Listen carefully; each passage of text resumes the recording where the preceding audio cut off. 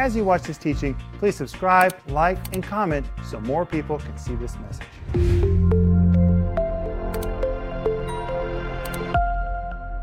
Welcome to Home Group. It's Monday night, and I'm here with my gang. And tonight, my gang is Denise Renner and Maxime Myasnikov. Just three of us tonight.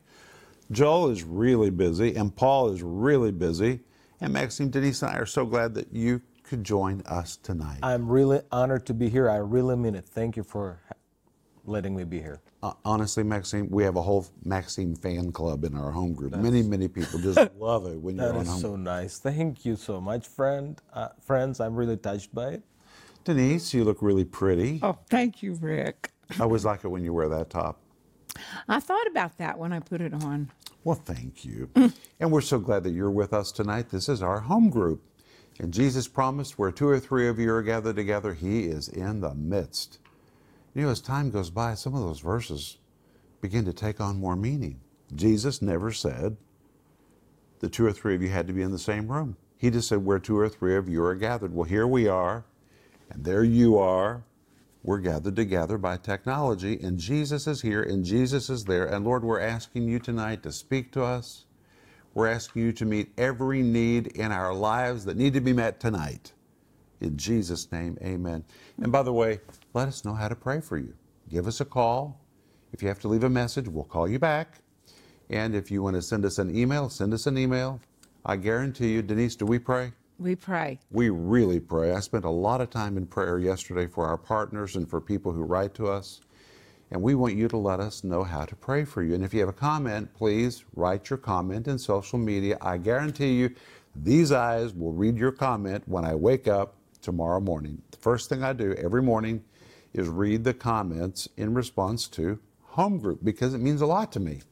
And it keeps me in touch with you. I really feel pastoral care for you. So when you write a note, it means something to us. And by the way, Denise, right now we're offering a brand new series. Are you ready for this? 10 Powerful Women. That's what Denise and I together are teaching in the regular TV program. And Denise, did we have a blast teaching? We did. And there are 10 powerful women. Well, there's more than 10. Yes. But in this series, we talk about Eve. We talk about Noah's wife, who we call the nameless woman that changed history. Sarah, Jezebel, Bathsheba, Esther, Mary Magdalene, Mary, the mother of John Mark, and Priscilla, which was a woman preacher. This is really powerful. And if you want teaching that will liberate you on the subject of women, this is the one to get. And tonight we're going to talk about Eve. And Eve has really taken the bad rap for a lot of things, but tonight we're going to look at Eve through a new set of eyes. But this comes with a study guide, which is free. All you have to do is go to our website to download it right now. Please download this download. We do it just for you, and it's yours at our website. And we're also offering you right now a book by somebody else, and we rarely do that in our program, but I like this book. And the book is called All the Women of the Bible. More than 400 women are profiled.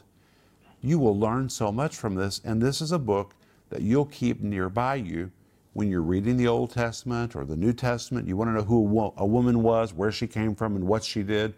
This book will give you the answer, and it is really a great resource. So order yours today by going to Renner.org. Are you ready, guys? We're ready. All right, let's reach for our notes. We have a lot of notes because we have a lot of material to cover tonight. And tonight we're going to talk about Eve, the mother of the human race. And I want to begin tonight by reading from my notes. Women are powerful, and women are powerful. But in addition to being beautiful, and they are beautiful, they are very powerful, and they are very influential. But what kind of power and what kind of influence women have depends on what God has done inside their hearts. That would also be true of men. We're going to get to another series called 10 Powerful Men, but right now we're talking about women.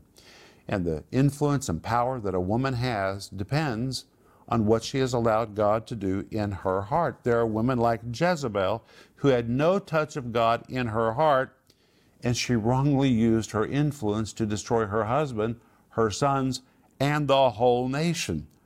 Who today wants to name their little baby girl Jezebel? Have you ever known anybody to name their baby Jezebel? I have never met a Jezebel. I mean, can you even imagine how dare somebody name their baby Jezebel? This woman has lived in infamy because of what a corrupt heart she had. But you know what? Jezebel, you're going to see when we get to the subject of Jezebel in a few days, she was a powerful woman and a very talented woman, but she had no touch of God on her heart. Women, just to be honest, can be manipulative. They can be evil and controlling, or, and here's the good news, they can be supportive, godly, helpful, and delivering. And by the way, I'm not picking on women because the same thing can be said about men, but we're talking about women right now.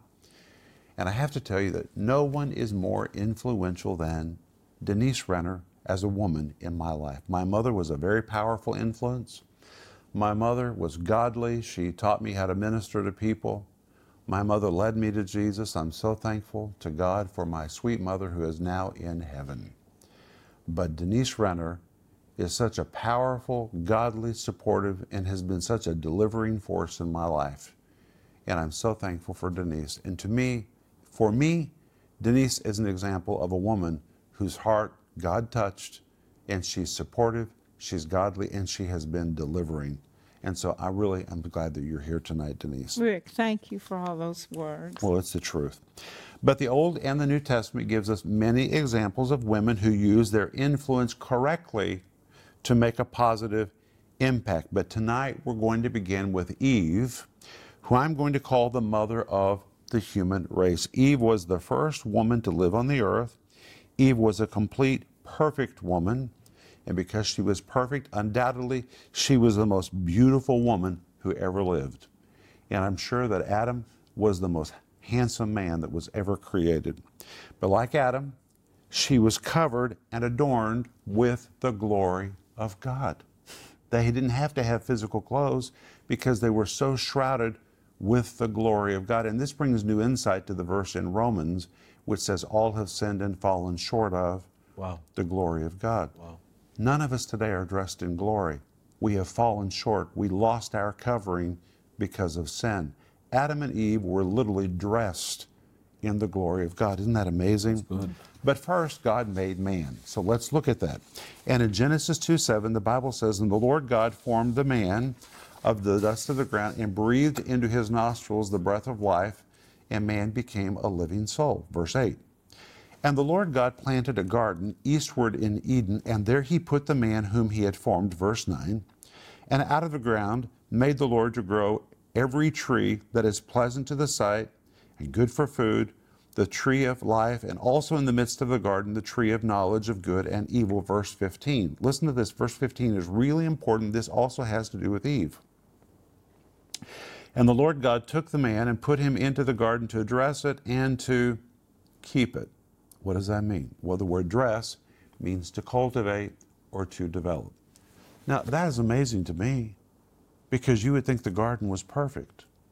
But it doesn't matter what God gives you, God always expects you to take it to another level.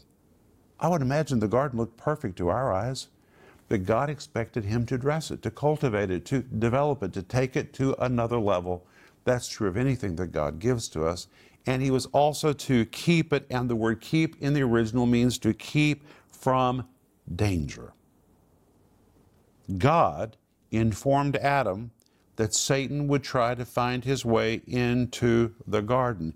And because Adam was the head of the garden, God needed to tell him about this archenemy. Adam understood he was to obey God and thereby keep the devil out of the garden, and it was Adam's God-given responsibility to build a hedge about it, to protect it, and to keep the devil from getting inside. And Adam understood the task. He understood. Okay, now let's go to Genesis 2:16. And the Lord God commanded the man, saying, of the tree of the garden thou must freely eat. Verse 17. But of the tree of knowledge of good and evil thou shalt not eat of it, for the day that thou eatest thereof thou shalt surely die. So Adam understood this was an issue of obedience. It was about obedience. It wasn't about the tree. It wasn't about the fruit. There was nothing toxic or poison about the fruit. It was about obeying what God said. But look at verse 18. And the Lord God said, it is not good that the man should be alone. I will make a helpmeet for him. And by the way, the word helpmeet in Hebrew means one adapted to him. And I want to say this, that in Christ, women become co-rulers or co-partners with their spouses. In lands where darkness reigns in the world, women are servants. But Eve was given to Adam as a partner, and their hearts were to beat as one. She was to be adapted to him. And in verse 19, the Bible says, "And out of the ground the Lord God formed every beast of the field and every fowl of the air, and brought them to Adam to see what he would call them. And whatsoever Adam called every living creature, that was the name thereof." Verse 20. "And Adam gave names to all the cattle and to the fowl of the air and to every beast of the field. But for Adam there was not found a helpmate for him." Adam could see that every animal had a partner, but eventually a moment came when Adam said, "Where's mine?" All these animals have partners, but where's mine? And the Bible says in verse 21, "The Lord God caused a deep sleep to fall upon Adam, and he slept. And he took one of his ribs and closed up the flesh instead thereof. And I have written, Eve was formed while Adam slept. God is always working while we sleep." Isn't that amazing? I like it. He is working even when we sleep. Amen. And the Bible says that God formed her from one of the ribs. That's what the King James Version says, but the original says from his side. And I want to read a quote. It's an anonymous quote, but I just love it. It says, "She was not made out of his head to surpass him, nor from his feet to be trampled on, but from his side to be equal to him, near his heart to be dear to him." And this is confirmed in 1 Peter chapter 3, verse 7, where Peter writes, "Likewise, ye husbands, dwell with him according to knowledge, giving honor unto the wife as unto the weaker vessel, and being" what? Heirs together. They're heirs together of the grace of life. We are heirs together. But in Genesis 2:22 it says, "And the rib which the Lord God had taken from the man, he made a woman and brought her unto the man." The Hebrew actually says God constructed a woman. So when somebody says that woman is really nicely built, well, God really built a woman from something that he took from Adam's side. Can I say something right there? Sure. You were made from the dust, Yes. but I was made, and women, you were made from the very rib. Or the side. The side. And we were constructed. I like it. And it says that God brought her unto the man. This was a magnificent presentation. I think God was really excited. Adam, look what I have to give you. And verse 23 says, "And Adam said," now listen to this. This is really powerful. I shared this with Maxime right before home group. It blew him away. "And Adam said, This is now bone of my bones and flesh of my flesh. She shall be called woman, because she is taken out of man." And notice it says she shall be called woman because she's taken out of man. The word woman means manness. That's really what it means.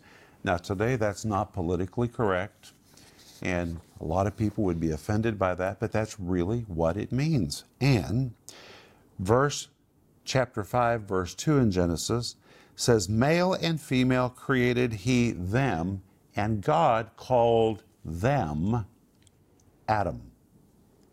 Now listen, I'm going to read to you from my notes. God gave them one name. Adam and Eve together were called Adam. They had one identity and retained one identity until the fall. It shows God's plan for unity in marriage. Eve's separate identity only emerged after sin. This is when she began to feel separation and independence from her husband's authority. This is when tension in the home began. It did not exist before sin came. And the name Eve was not even given to her by God. It was the name that Adam gave to her after the fall. And that's what we read in Genesis 3, verses 16 and 20. And the compilation of those verses says, "He called his wife's name Eve because she was the mother of all living." Can I Isn't say that amazing? something, Rick? Yes. So the original plan was for husband and wife to be one. And as Rick has explained, sin put a separation. But through the cross, through redemption, the plan of God is for men and women to be one again. And I just want to read out of Ephesians because this is a great verse, and it's chapter 5, verse 33. And it says, "Nevertheless, let each one of you," talking to the husband in particular, "so love his wife as his own self, and let the wife see that she respects the husband." And if that's going on in a marriage, there comes a oneness There does. instead of separation. But Denise, I have to tell you, I'm so thankful I don't call you Rick. I'm glad that our name is not Rick. Oh, well, I'm glad my name is Denise. I like calling you Denise. Yes, I like. But the point is, God wanted. Yes. They were called Adam. Maxine, why was that amazing to you? It shocked me. I never thought of it. And it gives you this understanding that your wife is so important and there should be unity. I never thought of it. Thank you for noticing it. It's great revelation. Well, Eve has really taken the blame. She's taken the rap for the whole fall of the human race. So let's see really what happened. So let's go to Genesis chapter 3, verse 1. It says, "Now the serpent was more subtle than any beast of the field which the Lord God had made." By the way, I have a whole teaching on that. It's powerful about how serpents try to get into our lives. "And he said unto the woman, Yea, hath God said, Ye shall not eat of every tree of the garden." Verse 2, "And the woman said unto the serpent, We may eat of the fruit of the trees of the garden," verse 3, "but of the fruit of the tree which is in the midst of the garden, God has said," now you're going to find the problem right here. "God hath said, Ye shall not eat it, neither shall ye touch it, lest ye die." Is that what God said? Mm-mm. It is not what God said. Which means Adam did not clearly communicate. This is really the story of a man who failed to communicate to his wife. And you know, even today in marriage, that's a common problem when men think that they've said something, but their wives didn't get it. Men think that they have communicated, and maybe Eve didn't hear right. Maybe Adam didn't say it right, but something wasn't said right or something wasn't heard right because Eve did not understand. She heard something that God didn't say. What God said to Adam was, "You shall not eat of it." But Eve has in her mind that there's something toxic or poison about the tree. She doesn't even understand the issue is obedience and disobedience. She really thinks there's something poison in the fruit of that tree. Adam didn't explain it to her, so she doesn't understand it. And the devil always looks for a loophole of ignorance in our lives, and here he found it. So she said, again, that God said, "You shall not eat of it, neither shall you touch it, lest you die." God didn't even say they couldn't touch it.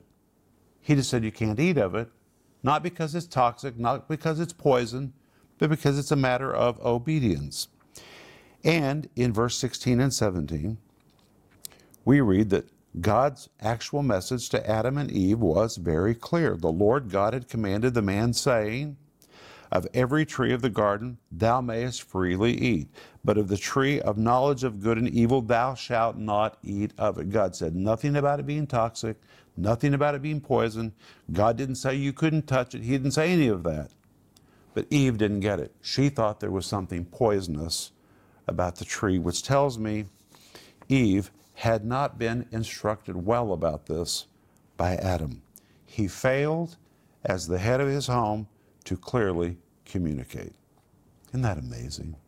Shows the power of right and wrong communication. And many times, it's just the fact, husbands assume that their wives understand something. Hence, they don't clearly communicate. And when you operate on an assumption, you're always going to get in trouble. I never assume that Denise understands. She usually does. But if I assume, then probably I'm going to create a problem. So my job is to make sure Denise really understands what I communicate to her. And that wouldn't just be true about Denise. That would be to your children. That would be to your church, to your employees, to your friends. If you operate on an assumption, there's going to be a gap somewhere that's going to create a mess. And many times husbands do this. And Rick, I like to clarify. I like to say to you, so let me get this clear. Yeah, we are very good about this. You said such and such. And then that way I really know what it was that he was trying to communicate. But we had to learn to develop that. Absolutely. And I think we've become pretty good at it. We're getting better and better. Amen. You got to work on it. But she really thought the tree was poisonous, that something about it was toxic. It would be fatal to their physical lives. She didn't understand, and her lack of understanding, her ignorance to the real issue, is what opened the door for the devil to lead her off track. Eve has taken the blame, but honestly, Adam is the one to blame here for failing to clearly communicate. You know, most problems in nations, in companies, in churches, it's all about bad communication. That always leads to bad things.